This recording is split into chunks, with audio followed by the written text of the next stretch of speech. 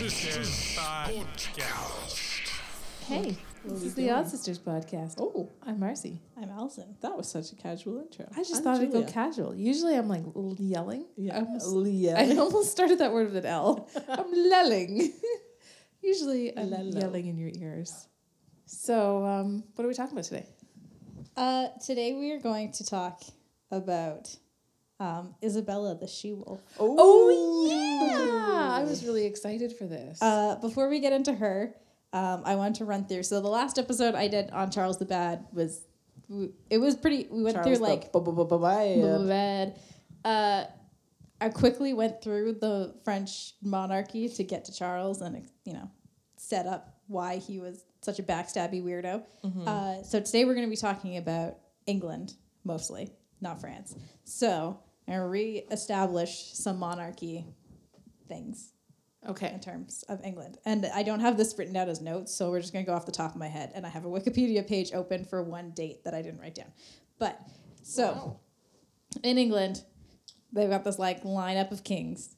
And then you get to 1066. The king is, very briefly, Edward the Confessor. He had a long reign, but in 1066, he dies in, January. Okay. So he's old, he was married, doesn't have any kids. Edward the Confessor dies, and his brother-in-law, Harold, becomes the King of England. But Edward the Confessor, his mother, is the sister of the Duke of Normandy. Mm-hmm. And now that Duke has had a son, whose name is William. And William is pretty sure that when Edward was alive, Edward said, hey, if I die without kids, you're going to take over England for me.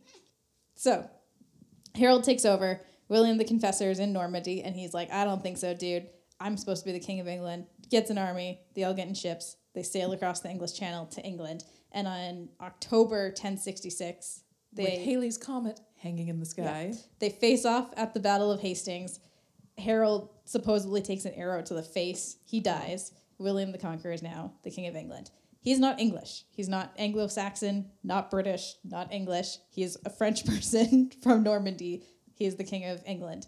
And so the entire line after that of kings in England are actually mostly French people from Normandy or around that kind of area. So they don't even, we're going to talk about Isabella's husband. He spoke French. He didn't speak English. It's also why he's called William the Conqueror. Yes, because he Basically Conquers. conquers England. Yeah. So, further down in history, in where are we going to go to? 1122, this woman is born in France. Her name is Eleanor of Aquitaine. Aquitaine. So she is the daughter of the Duke of Aquitaine. He is also the Duke of Gascony. And so he dies in 1137. Eleanor is 15 years old. She's his only child, and she inherits both of those duchies. She's next to the monarch. She's one of the most powerful land-owning people in France, and she's a 15-year-old girl. Wow. So she marries the King of France, and they seem like they kind of get along. They go off and they fight this crusade, and Eleanor is just totally formidable. The people in France compare her to this mythological queen of the Amazons. But at the same time, her husband Louis is just a fucking idiot. He's not good. He's not good at it, not good at military stuff, not good at anything. So Eleanor ends up, she already has 2 kids with him, but she ends up getting their marriage annulled by the Pope. Oh. And then she leaves England and she goes and marries King Henry II she leaves France and goes and marries King Henry II of England. So now she's the Queen of England. And her French husband, when she married him, became the Duke of Aquitaine and Gascony. But when she left him, when it was annulled, she took those back, and then she gave them to her English husband. So she is the mother of the kings that are famous from Robin Hood, which is Richard the Lionheart and John the First, pretty sure, of England. So when Richard becomes King of England, he also becomes the Duke of Aquitaine and the Duke of Gascony. He dies off a crusade. His brother John becomes king. He becomes the Duke of Gascony, the Duke of blah, blah, blah, blah, blah. Yeah. Down the line, till we get to Eleanor's great-grandson. Go to my actual notes. Whose name is Edward the First. So he's born in 1239. And he is the first monarch to be named after Edward the Confessor since that Norman line has taken over. They've been avoiding it. They've been kind of being like, let's not point out that we're not English and not name our kids after English kings. But Edward's dad was like, screw that, I'm going to name him Edward. So he's the first Edward since then. He also has... What is that, like 300 years?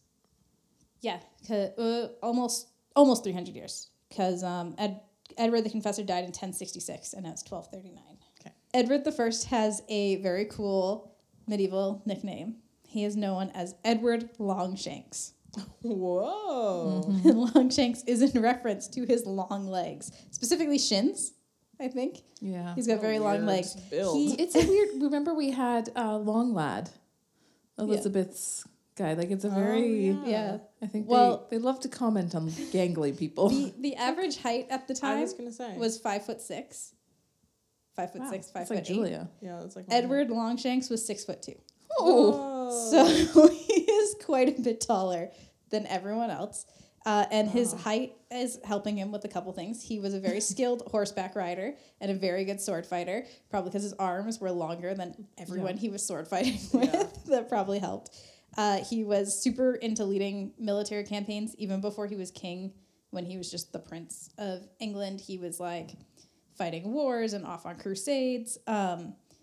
Even like when his father died in 1272 and he was in the middle of a crusade, and he was so intimidating and had such a like reputation at that point that in England they just like hit the King Henry, I think it's Henry III, died, and they went, all right, Edward the First, he's the King of England. And Edward was like, cool, I'm off on a crusade, I'll be back later. And he was gone for almost like 2 years. No one tried to like take his crown or usurp his power or overthrow him. Everyone was like, let's wait for him to come back. He's coming back. Mag. He's We'll just just come stay back here. in We'll be 5 good. minutes. Yeah. And if he comes back and he's angry, it's going to be really bad for all of us. So we'll just sit here and wait. Yeah. So Edward the First is also the Duke of Gascony and Aquitaine, whatever, as you do. Again, those are regions in France. They're not in England. So they kind of like, they got all of England and then they've got these areas in France. And because those areas in France are duchies, technically, if they ever go over to France, there's all these duties they're supposed to do as people that are like subjects to the King of France. So they're in this like really weird where it's like France has a king, England has a king, but if someone comes over and they're like in Gascony, then they're supposed to do certain things as the Duke of Gascony, like go to France and say like, hey, King of France, I pay homage to you as the Duke of Gascony, but they're simultaneously the King of England. It's really weird. Oh. So it causes a lot of tension. Yeah. Between the two And places. confusion. Yeah, it's really weird, right? So Longshanks is okay with it. Longshanks is a dick. I don't think he's okay with anything. No, I mean, he's okay with the tension. Oh, yes, he's fine like, with fuck stuff, this. So Longshanks marries this woman named Eleanor of Castile in 1254, and they start having kids. They have a lot of kids.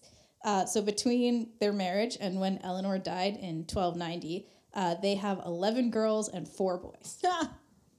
Lots of kids. Oh my That's a lot of kids. But the Middle Ages sucked, so How many of them survived?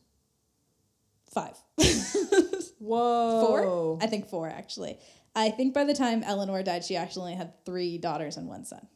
I could be wrong about that, though. What? So it's the They lost youngest. a third of their, or 2/3 of their Yes. children. And it's the youngest boy who is literally like number 15 out of these 15 kids that will become the next king of England. So his name is also Edward. Okay. He's known as Edward of Carnarvon because he was born in Carnarvon Castle in Wales. So he was born on April 25th, 1284. He was born a year after Longshanks conquered Wales. And so he was probably purposely born in that castle in Wales and given the name. Solidifying. Yeah. It This was is like a mine very now. like conquering moment. I own this shit. Edward is not as, and I'm gonna forever refer to Edward the First as Longshanks. Yeah. So when I say Edward, it means The Edward son. of Carnarvon. Yeah. So, Edward, like Prince Edward, not as formidable as Longshanks. As a young prince, he was said to really like music and gardening. He really liked dogs. He was super Don't we into all? greyhounds. He also enjoyed associating with laborers and other lower class workers, which was very weird. All the other nobility were like, is that guy talking to a gardener right now? He's a sweetie. What's going on? But like his dad, he was also very tall. And as he grew up, he was super tall and muscular. And at the time, people were like, oh, he's so handsome. Look at a handsome prince. Mm-hmm. So, but a weird guy. Yeah, sounds like it. Simple. He's a simple man. Yes. So Isabella of France was born sometime between May and November 1295. We don't know when her exact birthday is. So she's the daughter of King Philip IV of France and Queen Joan I of Navarre. And her 3 older brothers, who would eventually all be kings of England, are Louis, Philip, and Charles. As talked about in our Charles the Bad episode.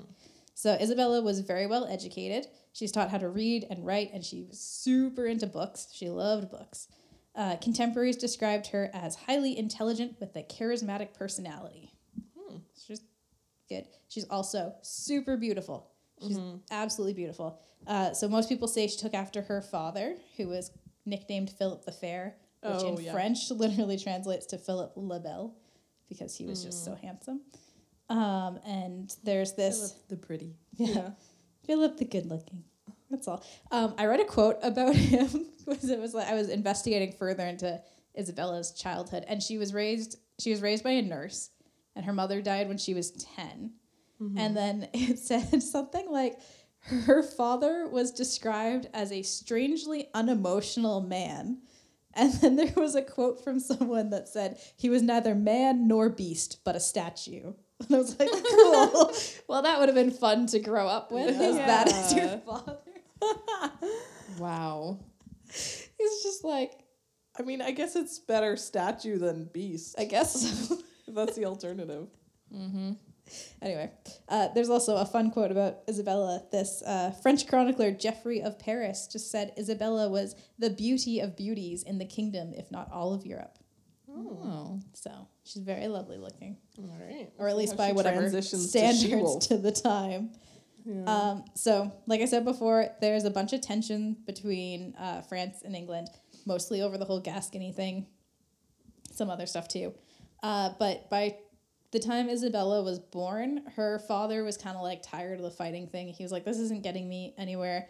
Change tactics. So he wants to make peace with Longshanks. And so his first kind of step towards this is he suggests that the recently widowed Longshanks should marry Philip's half-sister. Her name is Margaret.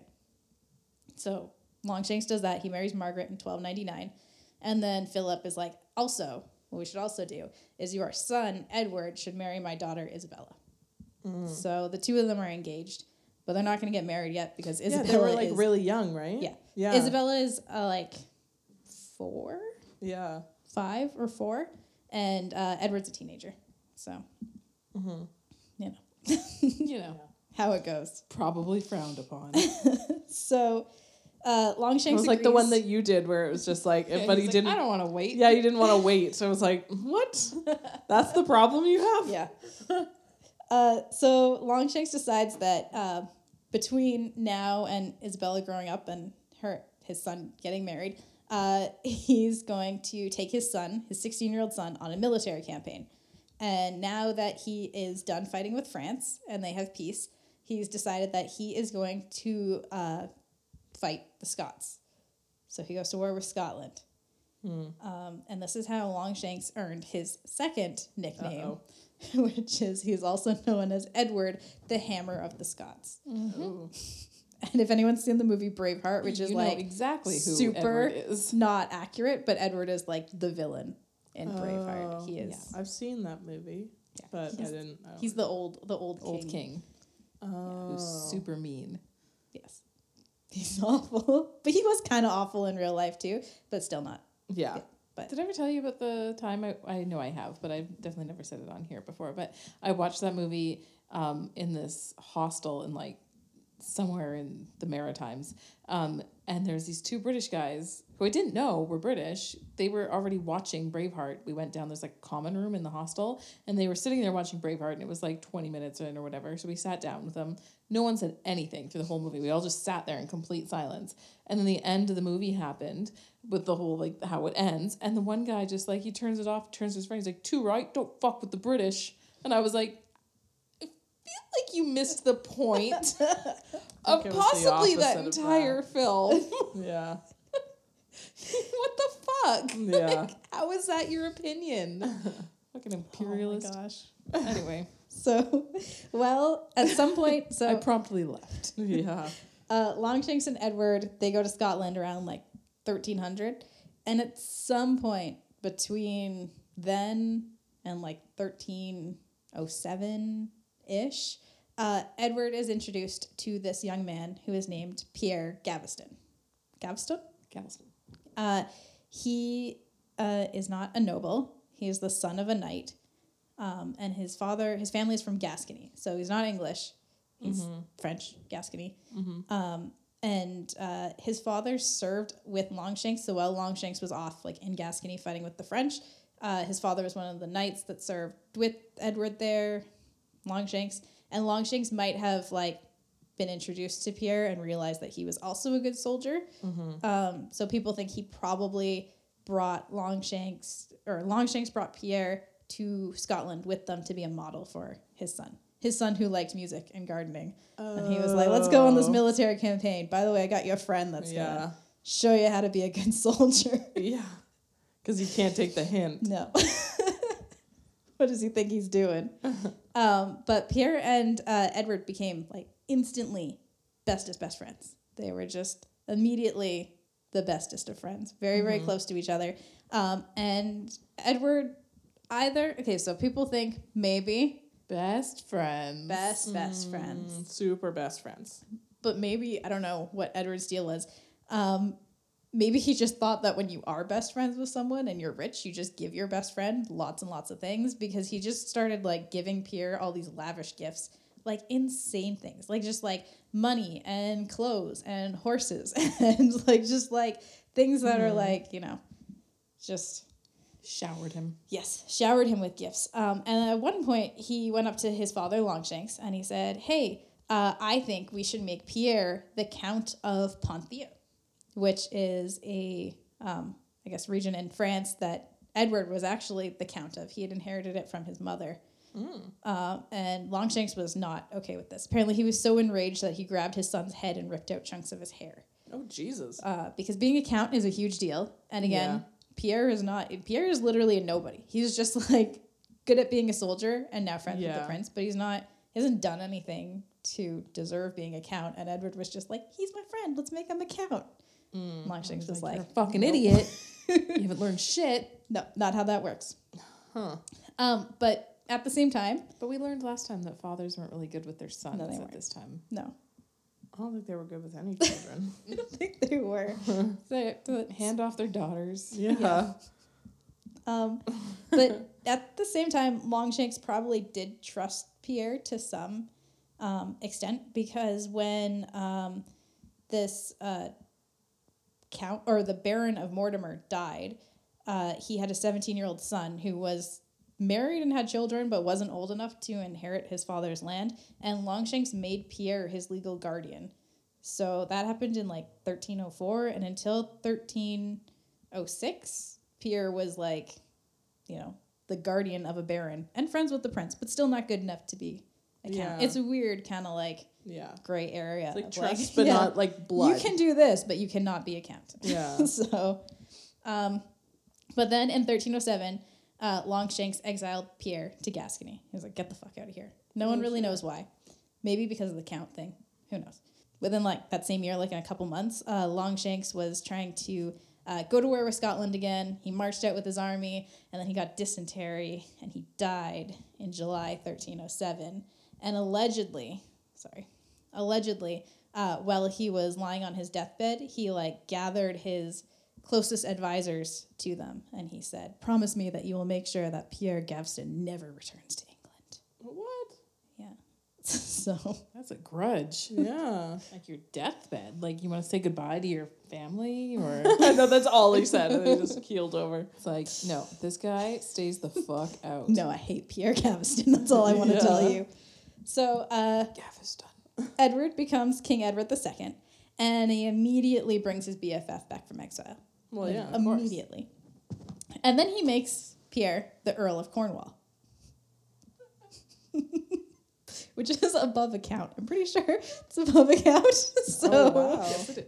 it's Fuck you, Dan. it's a huge promotion. And then, in order to, quote, strengthen Pierre and surround him with friends, he arranged for him to marry this very wealthy English lady.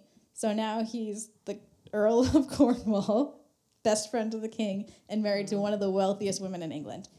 Well, I guess it pays to be nice. This did not surround Pierre with friends. It did the exact opposite. The English nobility were super not into it. They No, didn't like it indeed. at all.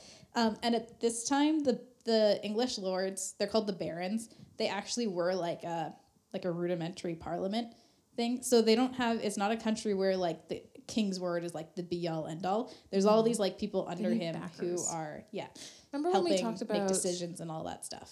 We talked when we were talking about Mary Queen of Scots because the Scottish people really mirrored the English monarchy. But remember we had Mary and then her husband, and he was like he wanted Mary to be dead because she had said that you can't have power if I die, and so he got all of the lords of Scotland to then sign a piece of paper that said, well, we'll back you, we'll make sure that this is. So it's that same kind of thing where the lords actually have a ton of power. Yeah.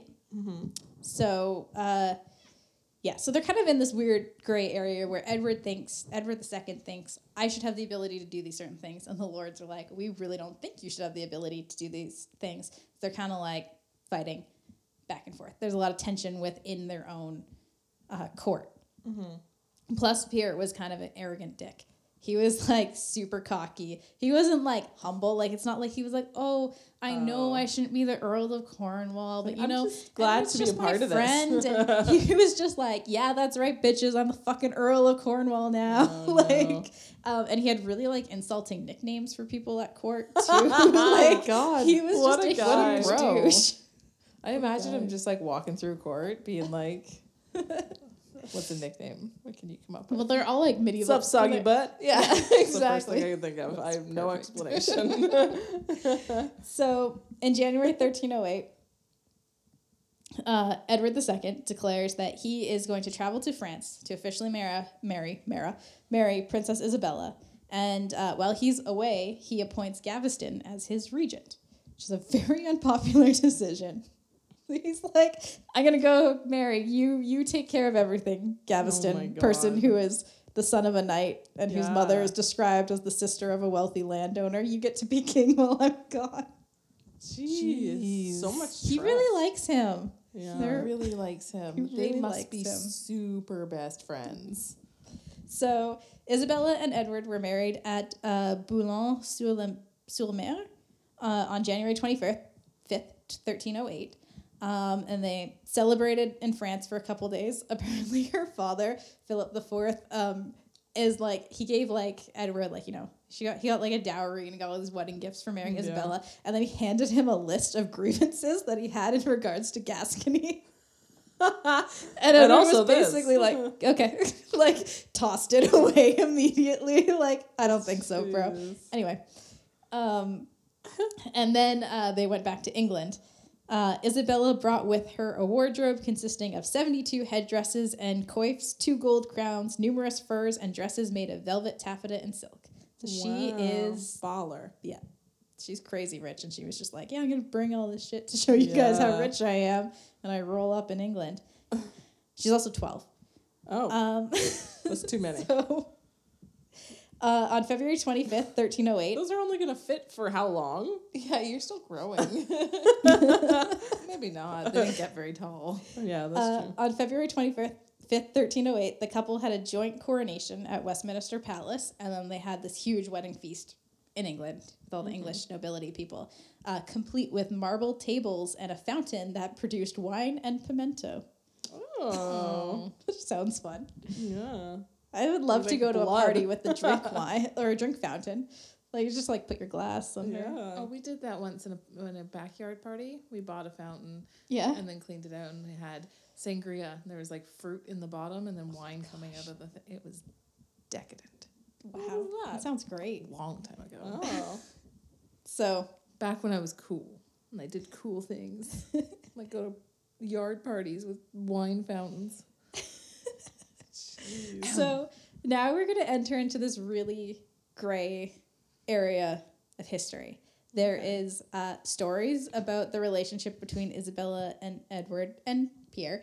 And some of them are like from the time and are definitely fact. And some of them are things that are from like historians from the 1400s and the 1500s and the 1600s. So they weren't alive at this time. So who knows if they're telling the truth.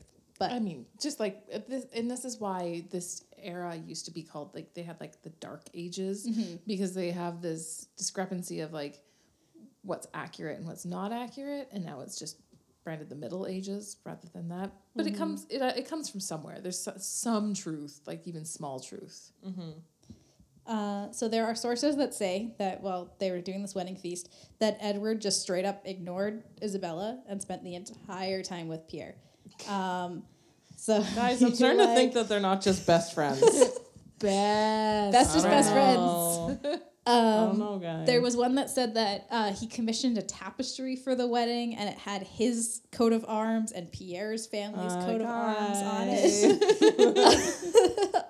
He also some red flags, allegedly red took- tapestries. He allegedly took Isabella's jewelry from her, gifted it to Pierre, and then they also say that Pierre would like proudly wear the jewelry around court and just walk around like, I'm the Earl of Cornwall and I got Isabella's necklace. Like, I'm so cool. Queen bitch. Yup. But at the same time, like I said, those are all stories that come from later in history, and there's people that say that it could be like a smear campaign against Edward to say those things. And also during this time, Edward did father an illegitimate son. So, but he definitely was not paying a lot of attention to Isabella at all. But again, she was 12 and he was 24. So it could be that Edward II just happened to be the one person in the Middle Ages that was like, I'm not going to sleep with a 12-year-old. Yeah. I'm marrying her for political reasons. I'm going to wait till she's older, because he does have children with her and he does start to like pay attention to her just when she's older. Yeah, I mean, that makes perfect sense. Yeah. So, meh. I mean, he could pay attention to her. Yeah, he but can not- acknowledge the fact that she's in the same room. But maybe, you know, like, you have a conversation, but you're like, hey, because as a 12-year-old girl marrying this king, you're immediately like, this is my husband. And but he doesn't want to give her false hope that they have a thing when they don't, if he's not going to do that. What do they talk about? Yeah, exactly. Scotland, I think. Anyway, Pierre Gaveston continued to be unpopular, regardless of whatever his relationship was with Edward. He was still super unpopular. His biggest enemy was this guy named Thomas, who was the Earl of Lancaster. Thomas of Lancaster. I thought it was just going to be some guy named Thomas. Some dude named Thomas. 1-star review. Thomas was one of the wealthiest lords in England. Okay. So he's very powerful, very wealthy. Yeah, so he's got his own, he's got his team of bros. Edward's got a team of bros and supporters. Okay. And let's say Lancaster's team is a bit bigger at this time. Okay. So they managed to pressure Edward into exiling Gaveston again. Exile number 2. He gets sent to Ireland, but within a year, Edward has found a way to bring him back. He's back in England. The barons are pissed. So they draft this thing that's called the Ordinances of 1311, which is like a bunch of government reforms and regulations. Yeah. And they say the king can no longer make people earls for no reason. It's one of our ordinances. Mm-hmm. And our other ordinance is that the title really personal. The title of earl will be taken away from Pierre, and he will be exiled again. And if he comes back, he'll be treated like an outlaw. Oh my God! Wow, that's very personal. End of meeting. Yeah. We have 2 topics and 2 topics only. Yeah. So Pierre's exiled again. He leaves England in November 1311, But by Christmas, the same year, he's back in England. There was someone that said that his wife gave birth at this time, so maybe that's why he came back, but that's a very short exile. And by January 1312, Edward II declared that Pierre Gaveston is not an outlaw, and he will be reinstated as the Earl of Cornwall. Oh my God. I love him so much. And so the barons start a civil war. They're just done with that crap. They can't do it anymore. Well, I mean, the least he could fucking do is be a little bit humble about it, you know? He's such a prick, though. Yeah. Like, He couldn't do it. He thinks he's the best. yeah, apparently. Well, because the king is just telling him that he's the best. Like, Probably, every day. that's probably every what it day. is. He's like, don't listen to them, Don't sweetie. worry about anyone. I will protect you. Have a necklace. Yeah, you're perfect. So there's not a lot of Want to information. get a tapestry done? There's not a lot of information on what Isabella was doing between 1309 and 1311. But it seems like she did manage to peacefully coexist with Edward and Pierre. When Pierre wasn't being exiled, she was fine with him. They weren't like, I mean, there are like stories, obviously, like her jewelry being taken from her, but there's nothing of like, it wasn't like she was writing massive letters to her father, like, you're never going to believe what Pierre did to me today. They were fine. But during the revolt that happened, she's now 17 years old, and she openly supported her husband against Thomas Lancaster and his team of people. And she even wrote letters to her uncles demanding that they send military support and financial support to her husband. So it seems like she was okay with everything. And the Earl of Lancaster did consider her to be one of Pierre's allies. So the people that hated Pierre were like, we can't trust Isabella because she's friends with Pierre. Interesting. But she'd also gathered her own inner circle of supporters at this point. And the people she surrounded herself with were enemies of Lancaster's kind of group of people. So she's starting to kind of like, I don't know, come into her own a bit, gather her own footing, make her own place in court. So in June 1312, Pierre is in this castle. Lancaster's men make like a siege thing outside. They capture him. And then Lancaster and the Earl of Warwick are kind of responsible for his capture. They order that Pierre be run through with a sword and beheaded. Oh, So geez. Pierre is run through with a sword and then beheaded. Oh. Make it so, number one. Engage. So Pierre is gone. But not all the barons, even some of the ones that were on the side of Lancaster were down with the murder. A bunch of them were like, holy shit, Thomas, you actually killed him? I thought we just didn't want him to be the Earl of Cornwall. So a bunch of people shift alliances, go to Edward's side.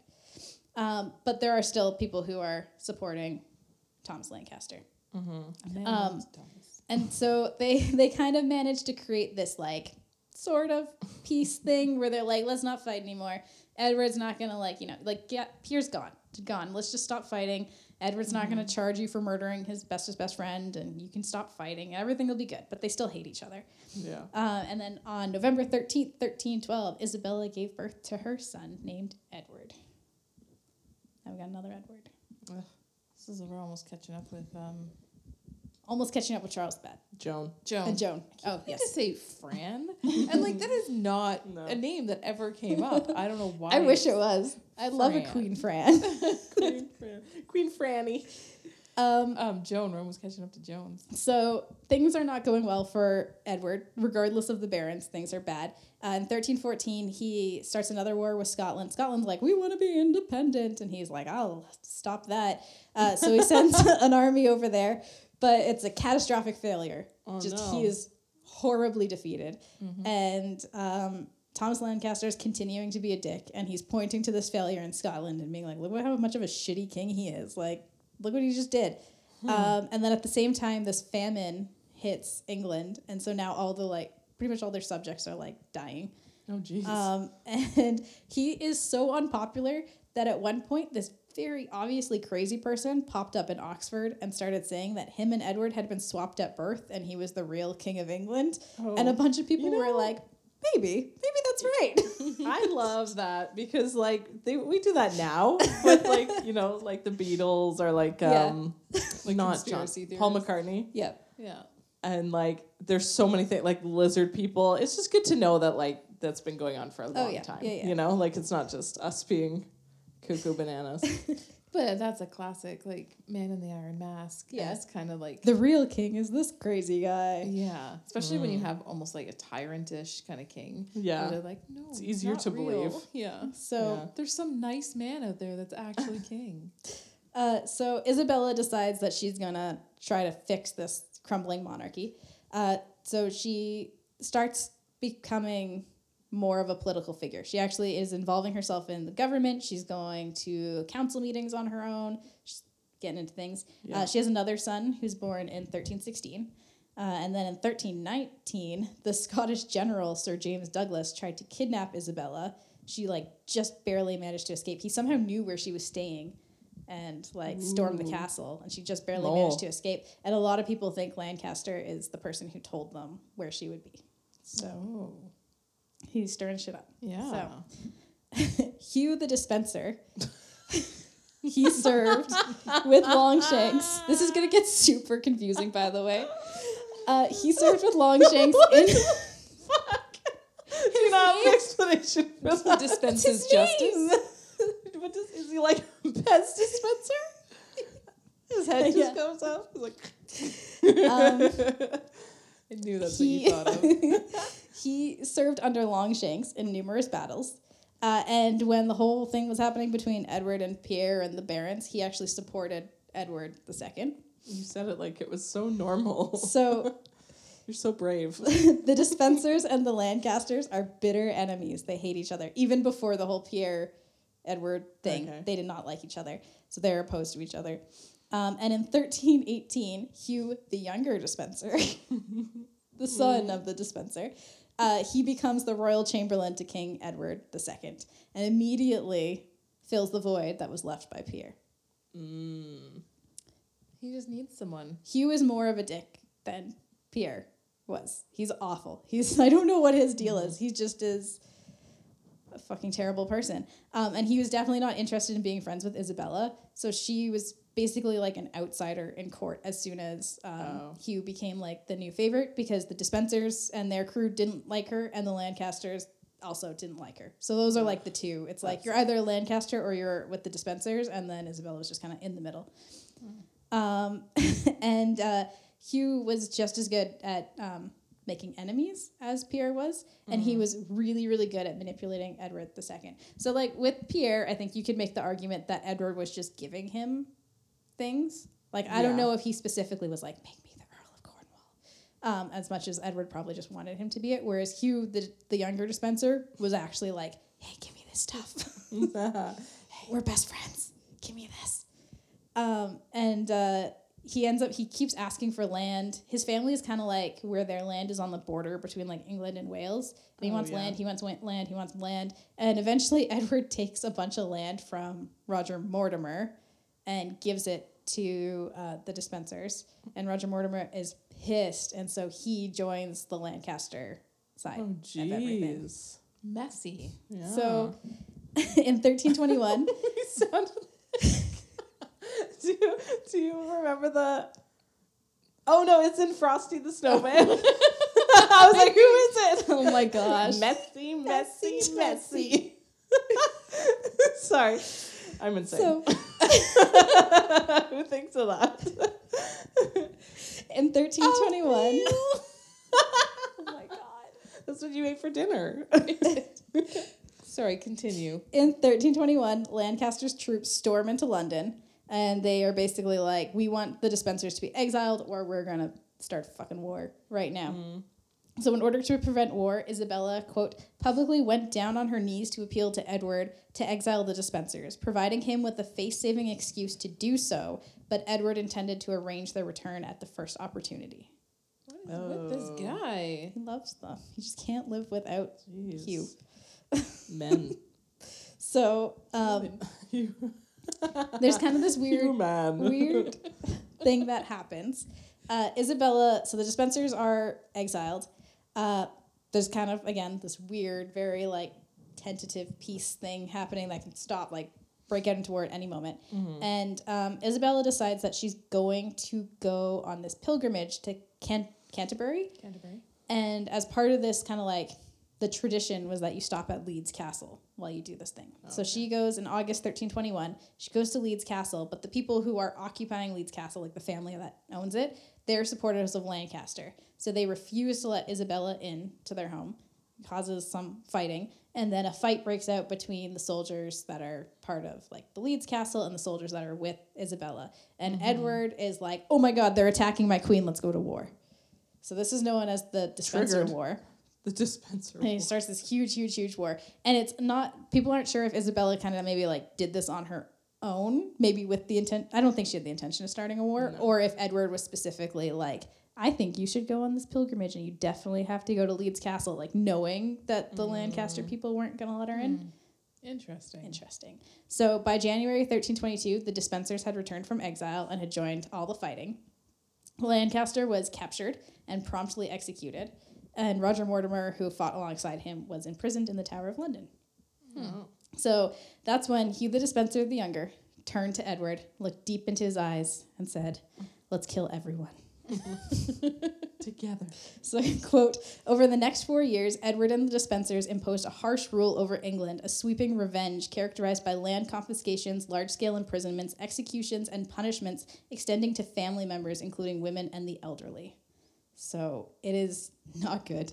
Whoa. Everything's in chaos. That took a turn. And Isabella is like, this is fucking crazy. This shouldn't be happening. She's like super not into it. And she also hates the Despensers.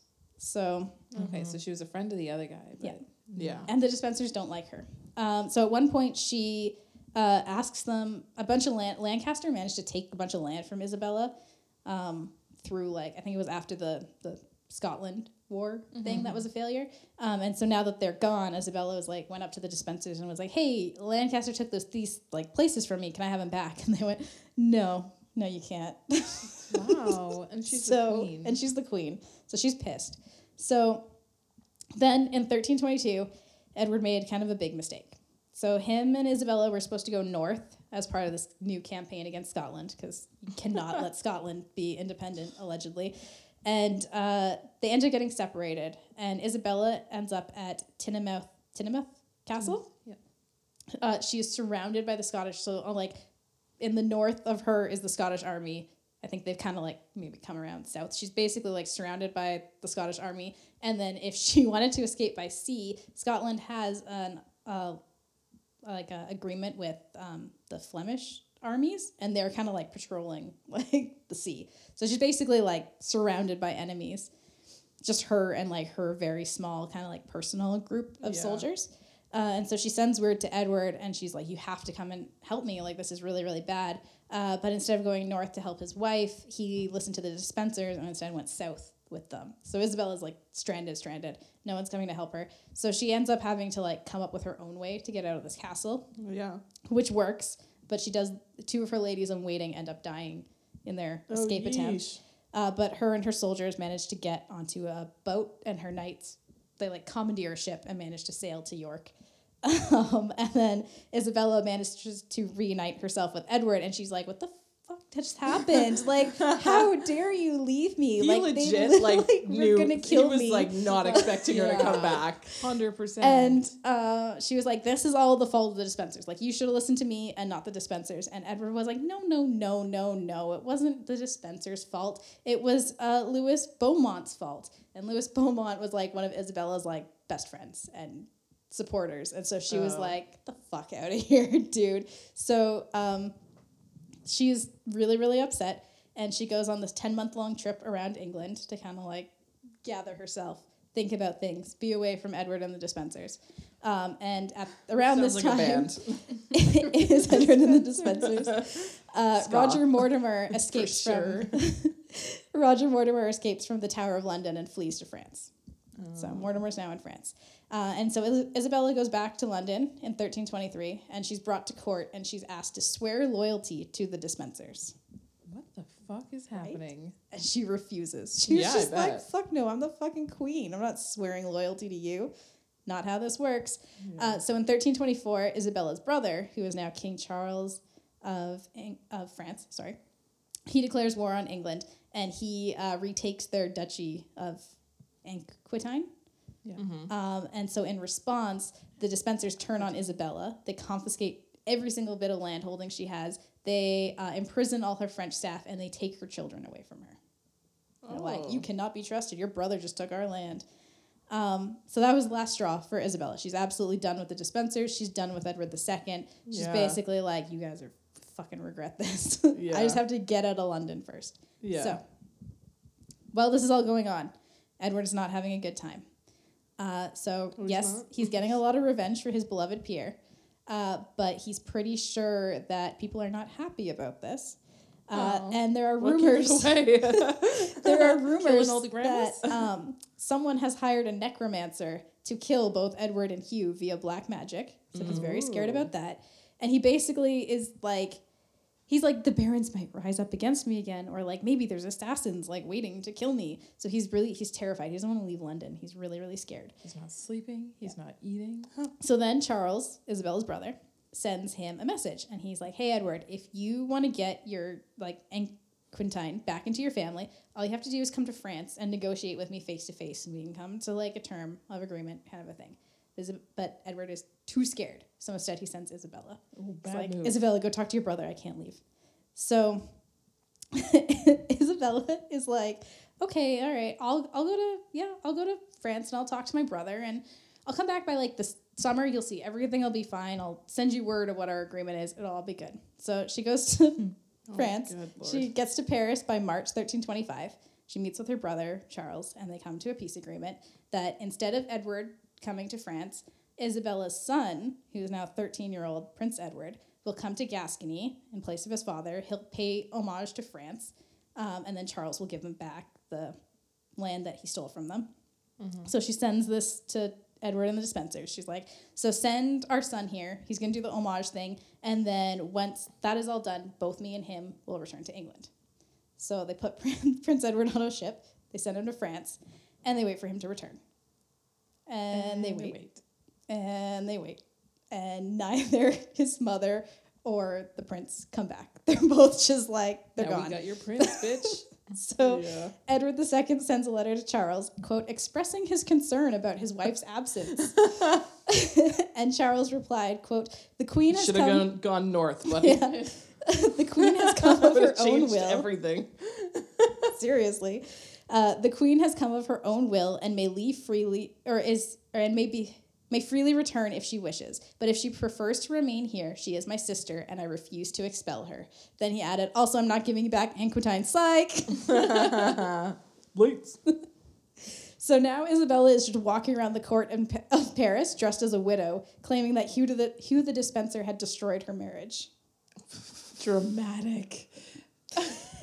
And then she became acquainted with a bunch of other English nobility who had been exiled or fled from England, including Roger Mortimer.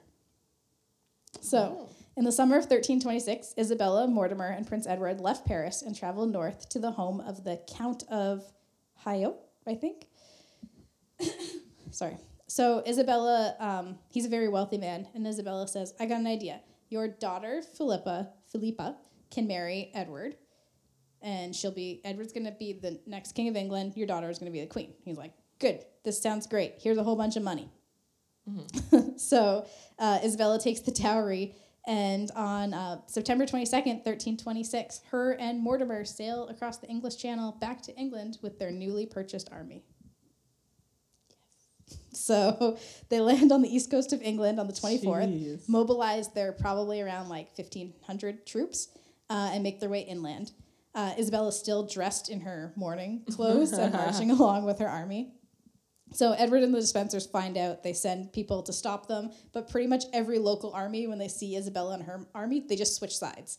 So she lands with 1,500 troops, and as she's going through like England, Rocky. Yeah, she's just like gathering people. People are running behind her. Like, yeah, let's go. Somebody tosses her an orange. So everyone is just joining her army, including people in the. So she is on like the east, kind of like coming up towards London, I guess. And then people in like the north of England hear about it, and they're like, yeah, let's join Isabella. So they get armies and they come marching down to join her. She must have so many people. So now she's got a huge feels like army. a musical number, honestly. Yeah. So Edward and Hugh the Younger Despencer flee London. They go to Wales, but they're eventually captured on the 16th of November, 1326. The older Despencer is also captured. Isabella tried, I think she wanted to have him on like trial or something like that, so she didn't want him executed right away, but that didn't happen. His enemies immediately like just murdered him. Apparently he was chopped up and fed to dogs. Whoa. So that's a bad ending for him. Yeah. Hugh the Despencer the Younger was sentenced to be brutally executed on the 24th of November in front of a huge crowd, which all like they literally like were like, let's watch Hugh the Despencer get killed. Like they were like into it. He had a very like bad execution. So they weren't like Edward II, where Edward II was like, he killed Lancaster, who was responsible for Pierre's death, and then punished like women and the elderly that were like related to the people responsible. They didn't do that. They stopped. So they just got their like the core group of the Despensers. Yeah. Anyone else around them, any lesser nobles, women, children, they didn't touch any of those people. They were like, you're fine. We just want to brutally execute these 3 people. Jeez. And now the question is what to do with Edward II, because technically he's still the King of England. So they meet with Parliament, and there's a decision made to dispose of Edward and have him spend the rest of his life under house arrest, which sounds like a good plan. But Isabella and Mortimer's kind of like, how do we make sure that his supporters don't break him out of prison? How do we make sure like he doesn't take revenge on us, since he's a very revenge-happy guy? Yeah. So Edward ends up dying while in prison.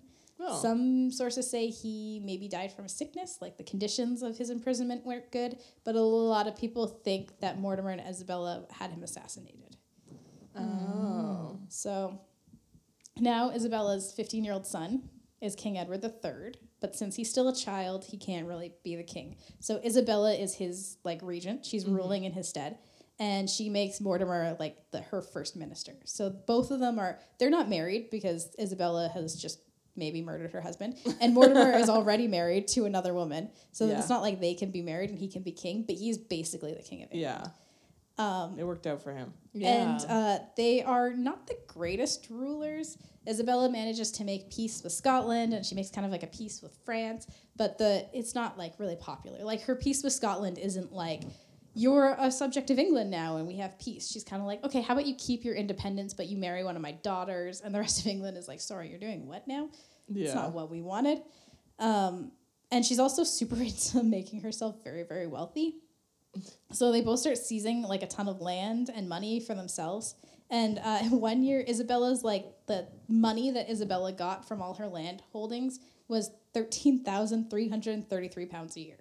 Wow. So a year. They're not Back super then. Obviously they're not like murdering people the same way like Edward and the Despensers were, but they're not super popular. It's not like a time of like utopia. It's not like they like came and like England and everything was like better. They were like, let's do the same thing again, just me and you, Mortimer. You take land, I take land, I become rich, you become rich.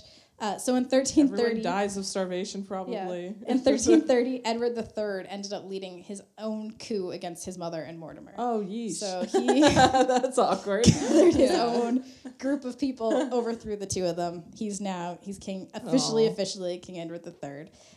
So it's Mortimer... hard becoming an adult. Yeah. Growing older. Overthrowing your mother's regime.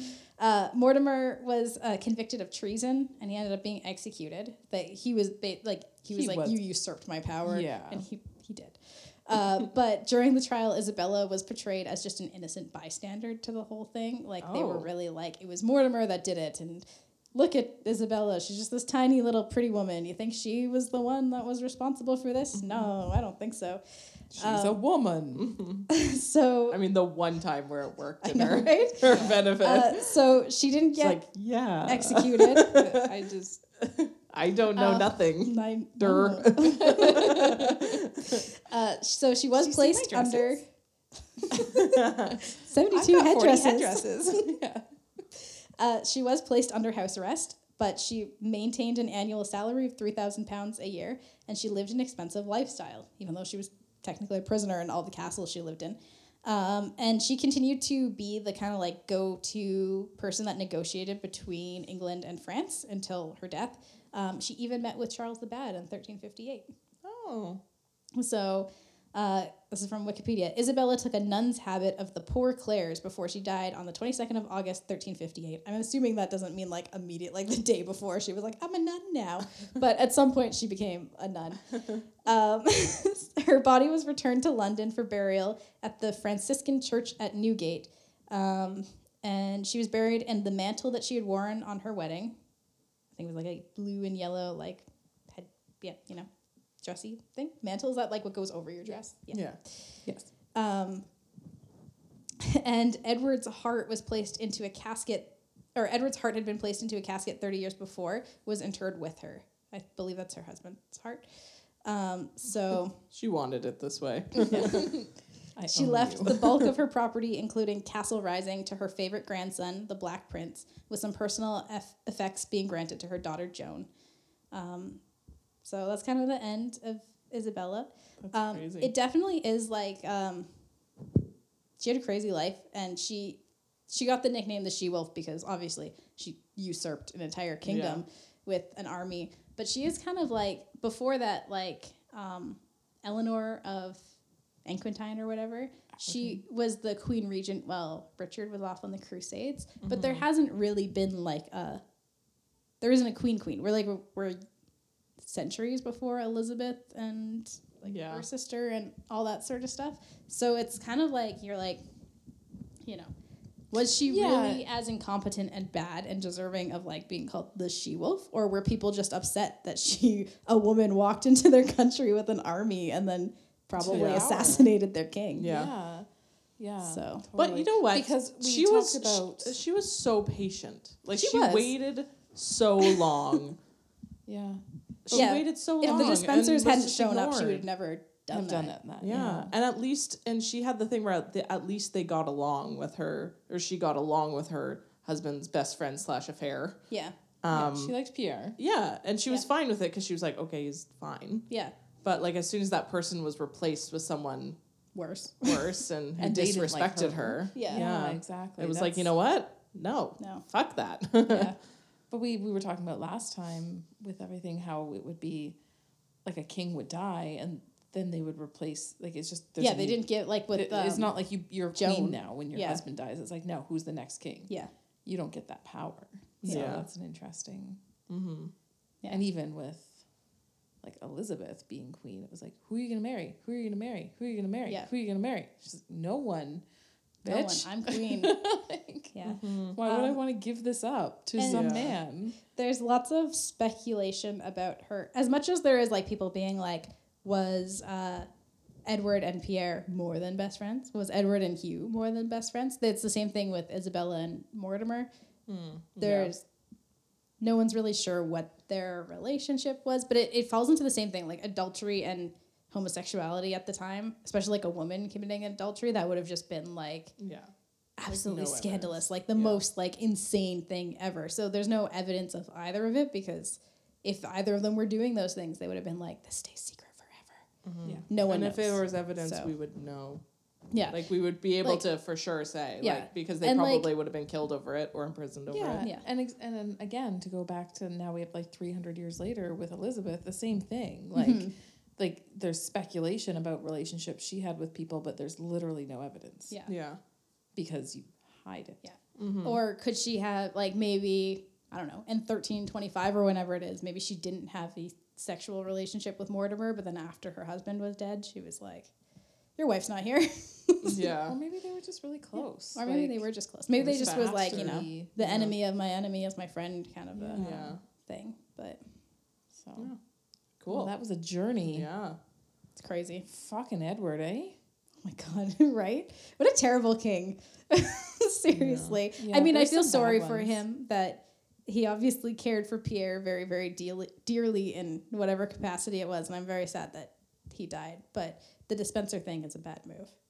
I mean, but there was a lot of bad moves. We talked with you and you were saying with Richard and John. Like, Richard is, in that Robin Hood story, Such a hero. such a hero. It's like King Richard's... He left his fucking country. I think he was in his country for, 6 weeks or something? Yeah. To clock it in total. He was out on crusades, and his country was struggling. Like, that was one of England's worst periods of time. And yet he's remembered as this, like, heroic king that's being usurped by his brother. And no, it's fucking Richard's fault. Richard left. There's some really bad kings. So that would be an interesting series. But it's Bad Patrick kings. Terrible Stewart. kings. There is, like we talked about Braveheart, the Edward Longshanks is the bad king in Braveheart, and then he has this like foppish younger son who is Edward II. It's like blonde hair. Yeah, he's Very feminine. Yeah. Excuse me. And then there is a princess that is supposed to be Isabella. And that movie does imply that Isabella and William Wallace had a sexual relationship. It does indeed. And that William Wallace is the father of Edward III. That is not true. William Wallace died in like 1305. Isabella was like 9. Yeah. there was no relationship between the two of them at all. No, So- not at all. I wouldn't have even realized But who that the was. royal line that then comes into play in Scotland when they say, hey, you can do your own thing and have your own king, then is the same line that becomes James I. Yeah. Interesting. Crazy. The games they play, right? Those monarchs. Middle Ages sucked. Yeah. The Middle Ages sucked. Really sucked. I'm learning that. Remember when that guy ripped out those guys' hearts? That was crazy. Oh my God. Like, shit was crazy. Yeah. Anything went. There was no rules. Anything goes. Anything goes. I know. I It's didn't like even plucking out hearts. I didn't even read Hugh the Dispenser's execution is the most awful thing I've ever read. I didn't even put it in there because it sounds like a true crime podcast. Yeah. It's horrible. Yeah. They You didn't? pull things off of people and I can read it to you Just later. the if you ones want. that they put something like down on the ground and then you have to lie on top of it and then they would pile heavy things on you until it like broke through your spine. Like they came up with the worst, like They're pretty sick. it was like a form of entertainment. Yeah. Yeah. I mean, absolutely insane. Yeah. And on that note, Yeah. this is not a true crime podcast. No. Singular. Could I be. put an S at the end of You could that. rock it. There has to be an element of like dark humor to it, though. Yeah. You know, like you Yeah. got to be able to laugh at it because otherwise it's just you want to cry forever. Well, you know me. I do know you. Like swish. Hello. I can laugh at anything. You sure can. Okay, follow us on Instagram. Follow us on Facebook. Follow us on. Follow us in person. I want to see you behind me while I walk down the street. Oh goodness. Speaking of true crime, Yeah. send us an email, oddsisterspodcast@gmail.com. Let us know if you have any ideas for episodes. Okay, cool. Okay. Thanks. Thanks, guys. Bye. Bye. I gotta pee.